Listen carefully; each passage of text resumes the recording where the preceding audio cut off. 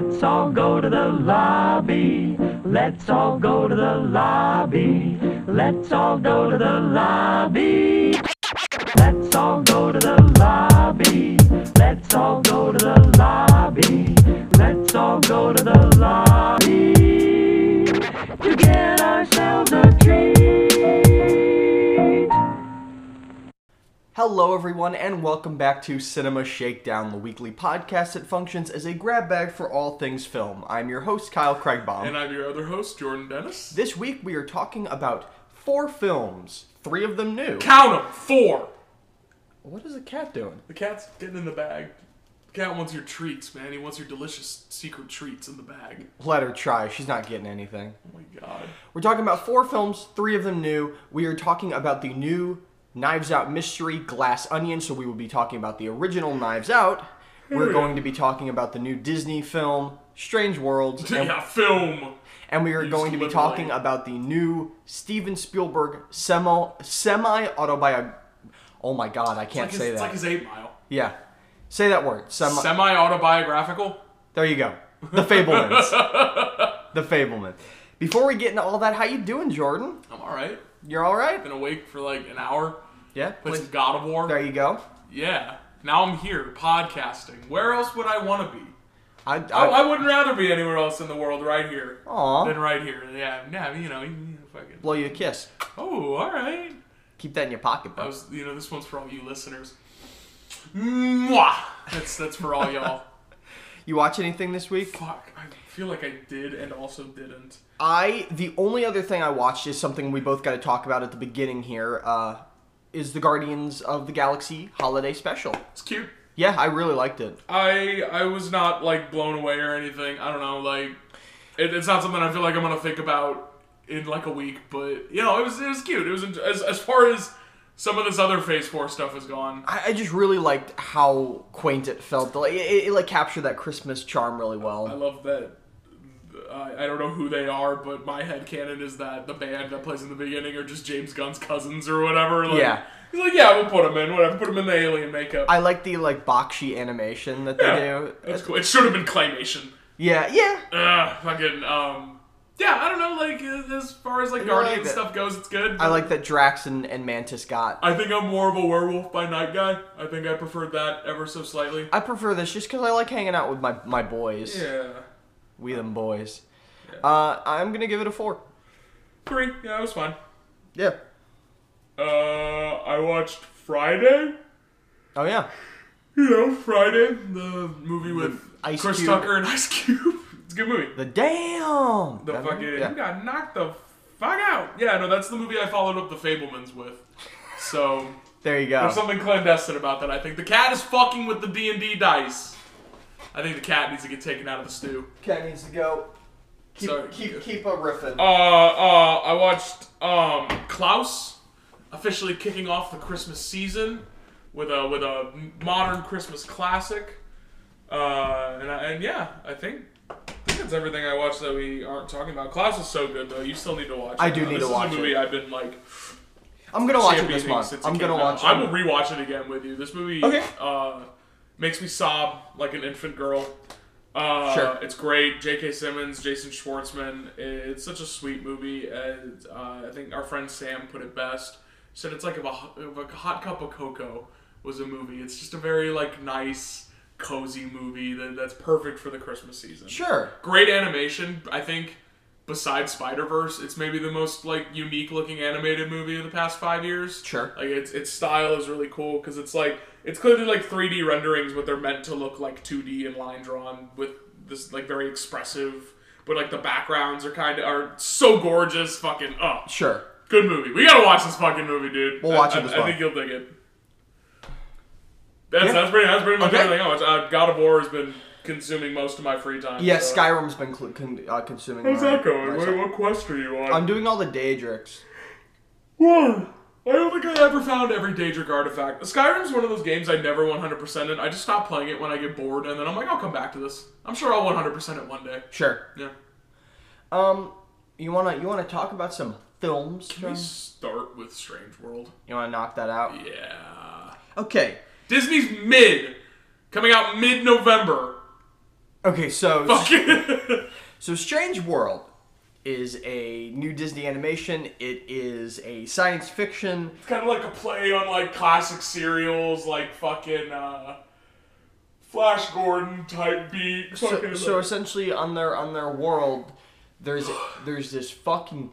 They live in this quaint little village. More like a Doc Savage type beat, I guess. Remember they were gonna make a Doc Savage movie with The Rock? I remember it just that. never happened. Maybe for the best. Weren't they gonna make a who's the fucking magician that hangs out with those guys? It was gonna be Sacha Baron Cohen. Oh. They were gonna do like a whole Dark Universe thing with like the Phantom and shit. They were. That just never happened. Nope. Should have started with Seth Rogen's Green Hornet, a movie that sucks, but I kind of like.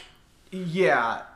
So Strange World. Yeah. Anyway, Strange World. They live in like this village, like a quaint little village. It's like isolated. And there's a massive fucking mountain range to their side, and they're like, there's got to be something. Yeah, get over these mountains. So a father-son like explorer duo go out to try to find it. Yeah. They don't make it, but Like the dad, they lose the dad on the expedition and fucking. but they do find this like power source, this energy that they use to turn their village into like a utopia. Yeah. And now, 25 years later, that power source is dying, and they need to figure out what's going on. So they gotta venture into the strange world to solve the mystery. Yeah. This shit was mid. I don't even want to talk about it. I was so bored in the fucking movie. I couldn't sit still. So I can't even imagine how fucking 8-year-olds feel watching this shit. This is like... Okay, so every Disney movie from Tangled to now kind of plays the exact same. And it really didn't become grating for me until this movie. I don't know why this was the straw that broke the camel's back. But, like, I don't know, like, even, like, the good ones, like, Tangled and Moana have their, like, generic elements, like, where they, but, like, Here's the thing, the difference is... in those movies, there's always at least one element you really care about. Yeah. The character or their relationship. The rock and the horse in Tangled, of course. Right, there you go. Hell, the central relationship in Moana and Tangled are both great. You care about the characters. In this one, the characters are one-dimensional. They're stock. And like you said, it's like a checklist of these cliches. You have like the strained relationship between a son and who hasn't seen his parent in a while. You have him trying to figure out his relationship with his son. You have the third act falling out. You have the animal little weird sidekick that doesn't talk. It's and, like, weird because, like, on paper, I think, like, the whole focus on, like, father-son relationships in this movie is a nice, like, change of pace for Disney, who usually focus on, like, romantic or, like, sibling relationships. Like, that's different for a Disney movie. I don't know, like... Well, on paper, a lot of this works. On paper, the environmental message is also something that I applaud on paper. I said it to you in the movie. This movie can't seem to wait until it's over. Yeah. It's very fast-paced, but not in a good way. Like, they gloss over a lot of important stuff that would have been good to see, just, like, plot elements that I don't know, like... Scenes don't end, they just stop. Like, a character will say, let's go, and then the screen wipes, and then they're there. Yeah. So it's just kind of like, I don't know, there's not a lot of tension. What is Disney's thing with not having bad guys in their movies anymore? They even make a joke about it in this movie. Yeah, and that just kind of like, there's not really an antagonistic presence for most of the movie, so it's just a lot of characters just kind of vibing in the goo world. And the goo world itself is pretty. Sure. There's some fun world building there, although the character designs are not good. I don't think they're great. It's like Cal Arts bullshit. The fucking circle noses really Big piss me bulbous off. noses and shit. It's just there's barely anything to say here. It's generic. Yeah. It's plotting. It's pandering. The score's alright. It's like a rip off John Williams score, but it's alright. Well, that's what Henry Jackman does. There you go. Yeah, fucking mid. Dennis Quaid's good. Yes. That, yeah, he is. He seems like the only one who's having any fun. Jake Gyllenhaal is just going through the motions. Lucy Liu is not good. Not good in this at all. She plays the captain. Yeah. And then Jake Gyllenhaal's wife and son are fine. Like, they're present, I guess. Sure. Yeah, there's just no life in this, no soul, like that Disney magic. Like any studio could have made this. Like DreamWorks could have made this exact movie in 2004. But Jordan, it's their 9th openly gay main character. Is it really? I know. I'm just making up a number because I've seen that Disney's very first openly gay character. Actually, it's their 20th. Yeah, whatever. Fucking, they still can't say it out loud though. No, they still can't say the word gay. Because I don't know. Do they want to make money in China? Is China the way to like gay people? China, Middle East.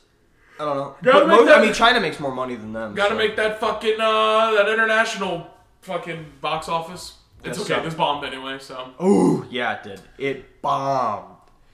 Yeah. If you want to watch Strange World, watch. Wait till it drops on Disney Plus. I was just gonna say watch Treasure Planet. I mean, yes, but if you really want to watch Strange World, wait until you can see it on Disney Plus. True. Not worth the price. Very true. It's probably there in like a month. It's gonna bore you, and it's gonna bore your kids even more.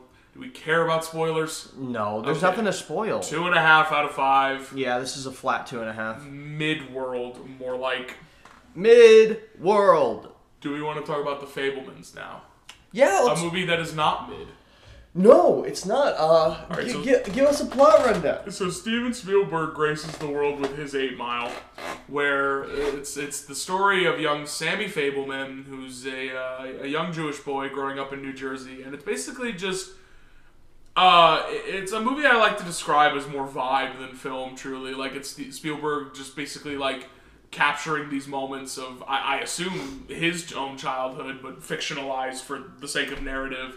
And basically just mapping his trajectory as a filmmaker and kind of the memories from his childhood that like spawned that. And it deals with like the relationship of his parents, Paul Dano and Michelle Williams, and it goes into like his experiences and his encounters and all that. And basically the events that I assume are based on things that happened to Steven Spielberg that kind of shaped who he is as a person now. I said in my review, it's like life is a series of his most like potent, like powerful memories. It feels good and bad. I don't remember if I saw a review or a tweet, but it said it's like his licorice pizza. At 100%, like almost serialized, like segmented. Just kind of snippets, like the movie's pretty neatly divided into 3 acts where they like move locations, like so you cover like. All that, like the idea of like him leaving and all that, and the changes that come with that and shit. Yeah, and it has such a This movie's great, by the way. It has such a magical quality to it. I mean, that's Spielberg, baby. That's what I know. That's what he does. I know. Like through the moments of like clunky schmaltzy stuff, which there are a few. Yeah, sure. I think it takes a little while to get going, maybe 20 minutes or so. But once it does, that's crazy because I love the opening scene. The opening scene's great. Yeah. They're like the first act has a little bit, but once I like really get involved in the characters and his life, little Sammy Fableman, it just works so well. It works so fucking well. I think this movie will appeal mostly to filmmakers, people or artists in general, people who want to see someone at the top of their game, maybe the most famous and respected person in their craft. Sure, I wouldn't recommend this to everyone. I'm just saying like it's inspiring to see them go be like, hey, here's the shit I went through like back in the day. Like we're all gonna struggle. You're not just born Steven Spielberg. You know what I mean? You gotta dream and you gotta work for it. Like it's also. I think one of the interesting cores of the movie is him reckoning with the 2 sides of himself, the artist and the scientist. Yep. Because clearly he's like a dreamer. Like he's always said in quotes, I think, that like the plots for his movies come to him in dreams. Yep. And then he will like go and map it out and everything. But he also has this movie shit down to like a science, like an algorithm, you know what I mean? And I think it's really interesting to see the influences of both those sides in his life because you see that in his work. Yes. You know what I mean? And it parallels his parents' relationship with each other, where his mom is like good enough to be a concert pianist, but she never went. Constantly sells herself short. Like. And then his father is a really genius like computer like technician at the like start of that era, and yeah, it's just like. It's the push and pull. It's gonna tear your family in two. Oh, Judd Hirsch is so good. Judd Hirsch is in this for like one scene. He plays like a distant uncle that comes to visit. Every performance is great. Michelle Williams, Paul Dano, Seth Rogen are all they great. all knock it out of the park. Little Gabrielle LaBelle, who plays Sammy Fableman. Is it Gabriel? Gabriel. Yeah. Gabriel. How's it spelled? Gabriel. Yeah, it's fucking... Gabriel LaBelle, he's so good in it. Incredible. So incredible. Great debut performance from him. And it's so sweeping and grand and poignant. On that Spielberg. It's all the Spielberg shit you expect, but with a degree of vulnerability and personalness that his other movies don't have. There's entire sequences and montages entirely set to music, no dialogue. John Williams going off. Yeah, he's popping off. Really, and it's a subversion for John Williams too, because the score is not sweeping and bombastic. Like, it's a lot of just piano, just him tickling the ivories. Right. And a lot of it's diegetic too, with Michelle Williams playing the piano and shit. And in these kind of segmented stories and stuff, there's so many little side characters and moments I remember. There's a whole subplot where it's about his first big real romantic relationship. So funny and very funny, real very cute. and yeah, and the whole high school plot has some really great stuff in it. He runs into some real prejudice for the first time for being a Jewish kid, at high school, and it's life, love, struggles and triumphs, baby. Ending's great. We'll talk about spoilers. The ending's perfect. If Steven Spielberg never made another movie, it would be the perfect ending. It is his violent crimes. His fucking and when you get down to it, what works about this movie, Spielberg, man, the way he fucking moves the camera and the way he structures sequences, and he's got it down to a science, man. I'm telling you, he's got a fucking algorithm that he's worked out. Yeah. What the fuck was I gonna say? I forgot. I had a point. Shit. I was gonna say I don't think any other director could do this but Spielberg, because how many directors do you honestly give a fuck about how they grew up, where they came from? Right. You know what I mean? The fact that Spielberg has gotten to this point, not only in movies, but just in culture, I think, to the point where he has made people care. Where he can make a, self-indulgent therapy session. And people will love it. And people will love it. Yeah, Steven Spielberg doesn't miss. For sure. The dude does not miss. That's why he's the GOAT! He's the MVP! Oh my god. Sorry, I had to fucking get that out of my system. Anyway, Fablemans, 4.5 out of 5. This movie was awesome.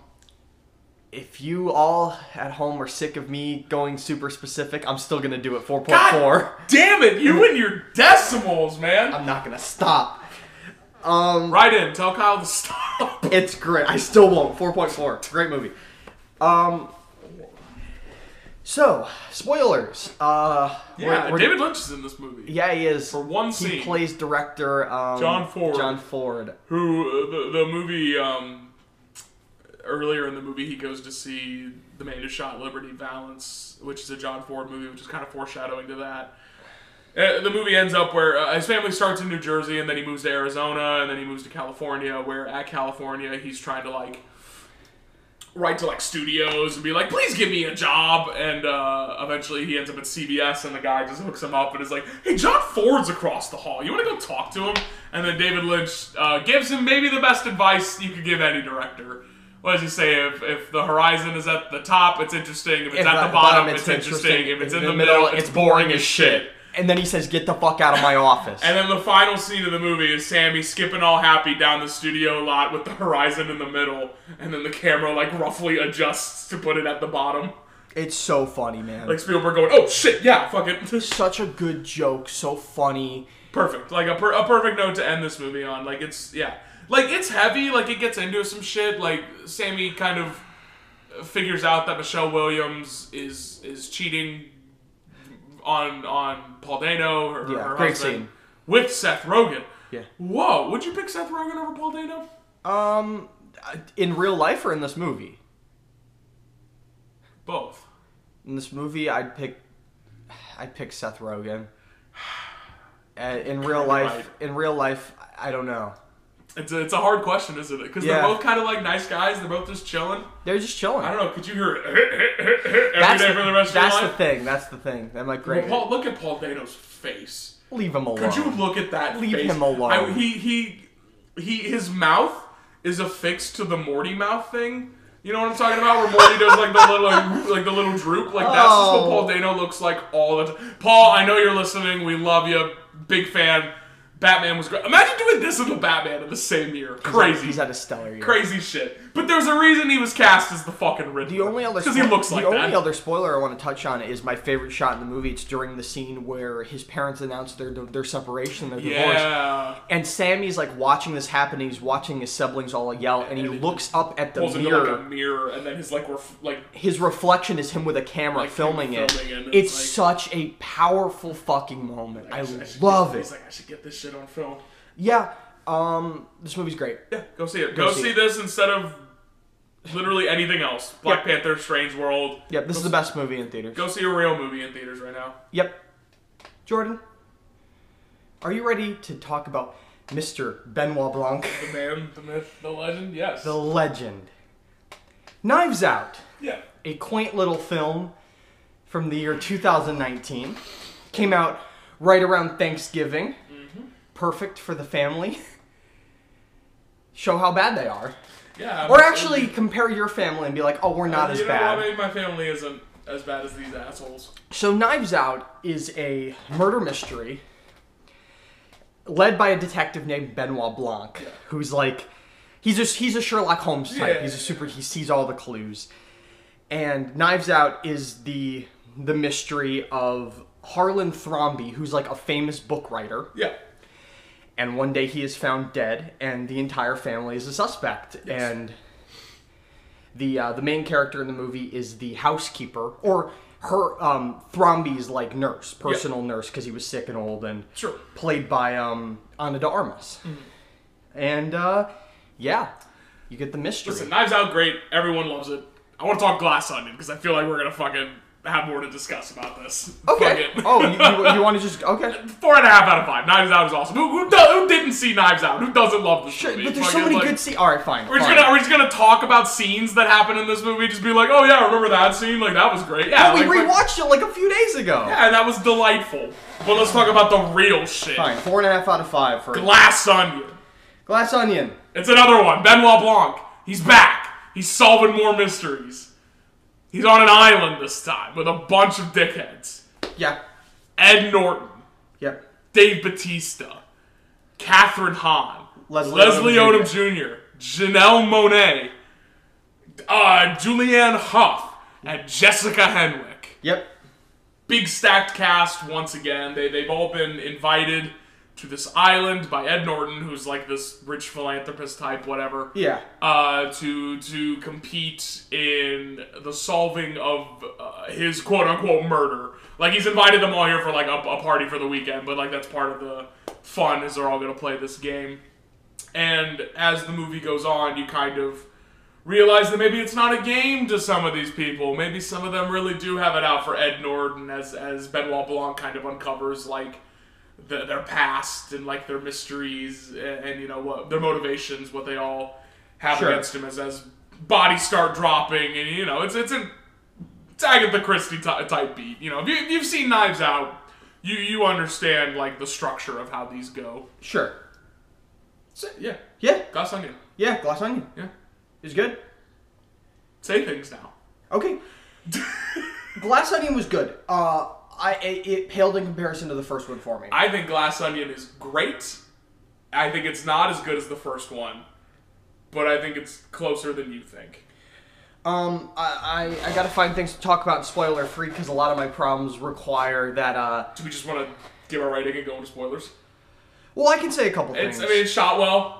Well acted. Very well shot. Very well acted. The score's great. The cast is completely stacked. I think the standouts in this one are definitely Janelle Monáe, Daniel Craig, and Dave Bautista is really funny. I'd give it to Ed Norton before I give it to Dave Bautista. Ed Norton almost steals this for me. I think he's great in this. Duke Don't Dance with No Pineapples. Duke Don't Dance with No Pineapple. I'll tell you why he's not like a huge standout to me. Like when we get into spoilers. Okay. There's a reason. Ed Norton is great in it. Julianne Hough surprised me. Yeah. Thought she was really funny in this. She's good. Always liked this. She's not in it a lot, but I always like to see Jessica Henwick and things. Yeah. She's cool. Leslie Odom Jr. and Kathryn Hahn are pretty underused. They're good in it. Like, they're good, yeah, but I don't know, like, what more would you have liked them to do? I guess so. Yeah, like, they're chilling. They're around. All right. So, you know, there are some members of the family in the first movie that kind of get short-shafted. When you have such a large ensemble, I guess it's kind of hard to make everyone feel useful all the I time. guess that's true. Yeah. Spoilers though. 4 out of 5. I thought this movie was awesome. 3.5 out of 5. So what is it about this movie that did not do it for you? That's what I'm curious about. Okay. So there's a major switch up about halfway through this movie. Yes. So you're having Daniel Craig. He's invited. They go through all the game. The game starts, and then Dave Bautista gets poisoned. Yes. Which is a big reason he's not a standout to me, is because he's just not in it a whole bunch. I guess so. Like he's the first one to die. He is. Which surprised me. I thought that was cool. Like, because I wasn't expecting that. But yeah, like he's funny. Yeah. I just wish he was in it more. He gets killed, but he accidentally drank from the cup of Ed Norton. So everyone thinks someone's trying to kill Ed Norton. And then, because he had like the game scheduled to do certain things at certain times, the entire house blacks out. Yes. My favorite scene in the movie. It's very cool. There's like one lighthouse on the island that keeps like circling, so you'll have like one pass of really bright light. You'll see characters running down hallways. The shadows. And shit. Great sound design for this scene. No, I think it's my favorite or second favorite sequence in the movie. We'll talk about your first line. And then it does something. So Janelle Monáe's character gets shot. Yes. And Daniel Craig's devastated. He's like, only one person can answer who killed her. And we go back in time. So you know what's funny? What? It sounds like this is where the movie loses you. And this is where it got me. Not you know what I mean? This is not where it loses me per se. So you find out Janelle Monáe's character, she is not the character you thought she was. So the character you think she is so Edward Norton is like an Elon Musk, Jeff Bezos type. He started this like tech startup company with all these people, and like kind of took them along for the ride. And Janelle Monáe is the one who like actually started the company, and then Ed Norton took all the credit for it. Janelle Monáe, what's her fuck? It's like Andy something. Her character Andy turns up dead. Yes. Of an apparent suicide. And so her twin sister, also played by Janelle Monáe, whose name is like Helen or something. Yes. She goes to Benoit Blanc and hires him to go to this island. Yeah. And figure this shit out. And then Daniel Craig is like, you should impersonate your sister and come with me. This would be really cool. He's like, this is gonna be... He's like, listen, I've been stuck in playing Among Us. Yeah, exactly. He's just played a lot of Among Us. He's like, there will be an imposter among them. That's crazy that he not only plays Among Us, but he plays it canonically with Stephen Sondheim, Angela Lansbury, Natasha Lyonne, and Kareem Abdul-Jabbar. Yeah. That's crazy. But dream blunt rotation, for sure. This is not where the movie loses me. Okay. I like all this setup stuff. Yes. It's when you get to the island and they start repeating scenes. I didn't think they added enough. I didn't think they added enough to the I thought context. it was. I know. I thought it was so cool because like when it shows the scenes like. Because earlier in the movie, you're like, what the fuck's going on? And then it's answering all your questions, and you're like, yeah, that's why she stumbled there. That's why, because she's like a school teacher. Like, her sister who died was like a big, rich hoity-toity. Like, so she's like trying to put on this facade and this act. And once that's revealed, then like going forward, she is the best part of this back half.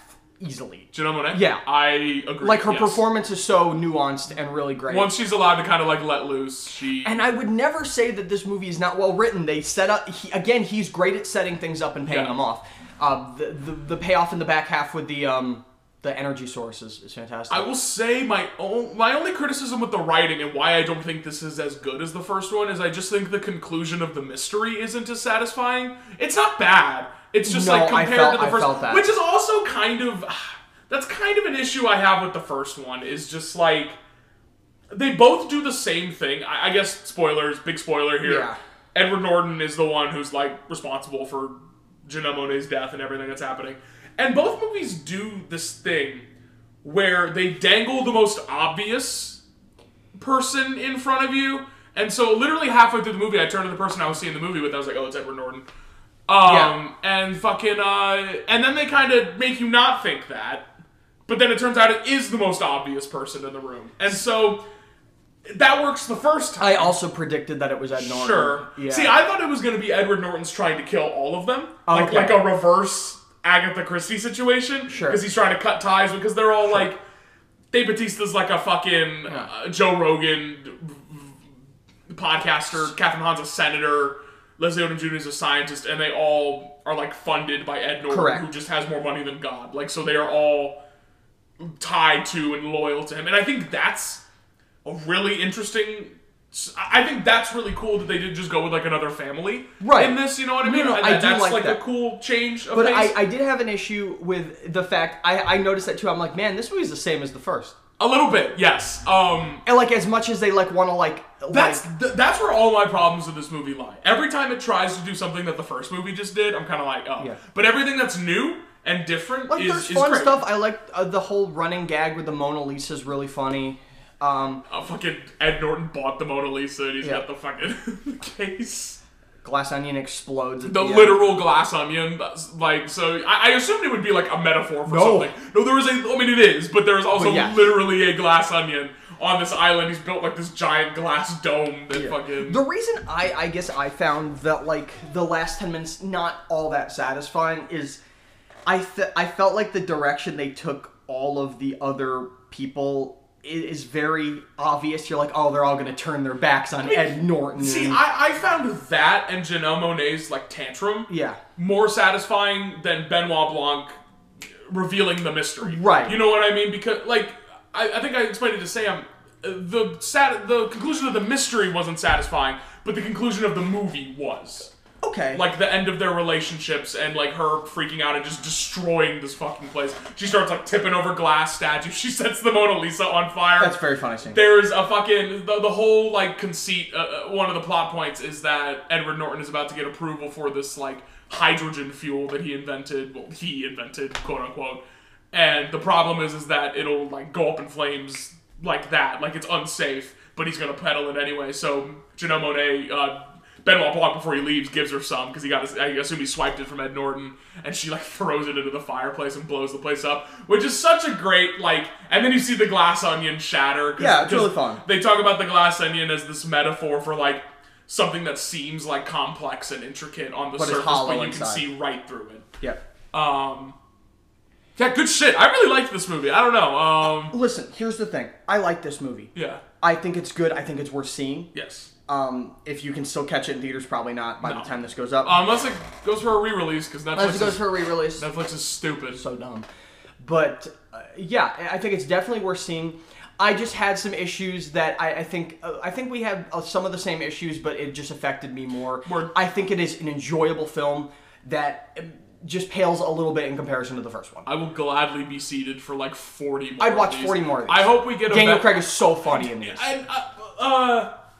I really like... We haven't talked about him yet. I really like his involvement in this story because in the first movie, he's kind of always on the back foot solving this mystery. Like, it feels like he's kept out of the loop a lot. In this movie, it feels like he's orchestrating the whole thing. Okay. Like, it feels like he's a bit more of a schemer in this one. Like, a bit... I love... One of my favorite scenes, actually, is when he ruins Edward Norton's game early.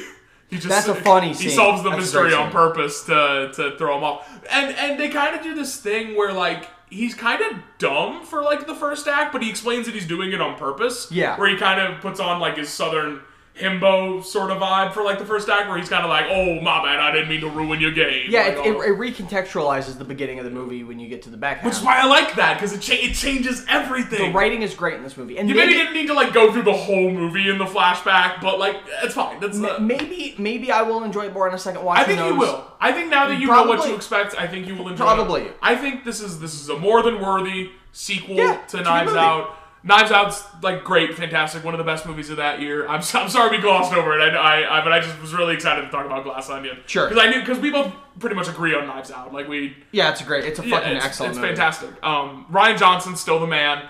Directs the shit out of both movies. Both have such great fun set pieces. Like again, like honestly, the set pieces in Glass Onion might be better than the ones in Knives Out. Just like the whole scene where everything goes dark. Oh yeah, because it's a little more. This one's a little more showy, actiony. Yeah. You know what I mean? Like where Knives Out is very like slow burn. Like again, Johnson is a craftsman, and it's apparent that he knows what he wants. He clearly loves his Agatha Christie and shit like that. He loves his Sherlock Holmes. I just think in this one, maybe a couple times he gets caught up in his own cleverness a little bit. Sure, it does. There are moments where I think this movie's trying too hard, but I think it comes together in the end pretty well. Cool. 4 out of 5. 3.5 out of 5. Really like. Store scene. Really not gonna give this one the specific decibel, huh? No, this is just a 3.5. Word. All right. But yeah, that's the episode. Holy shit. Holy shnikes. Holy shnikes. Me when I'm about to come. Holy shnikes. I'm gonna come. I'm gonna come. If you like the podcast after that, yeah, but no way. I know you do now.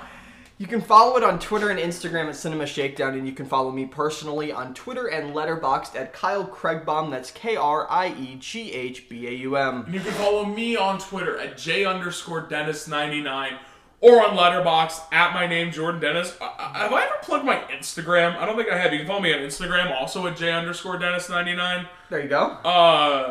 What the fuck are we talking about next week? Genuinely. No, fucking I remember. Next week is the start of December. It's the start of Christmas season. Ho, it's Christmas time. And we would, we normally would be getting like a really fun, lighthearted Christmas movie. Exactly. We're getting Violent Night this year. Season's beatings. So we decided, let's talk about some violent, unconventional Christmas movies. Yeah, so we're gonna talk about Die Hard. We're gonna talk about Gremlins. And if we got the time, we might even squeeze in a little Krampus. Absolutely. It's gonna be a way to ring in the Christmas season. Christmas time with the boys. So we will see you guys for that, but until then, take it easy. Peace.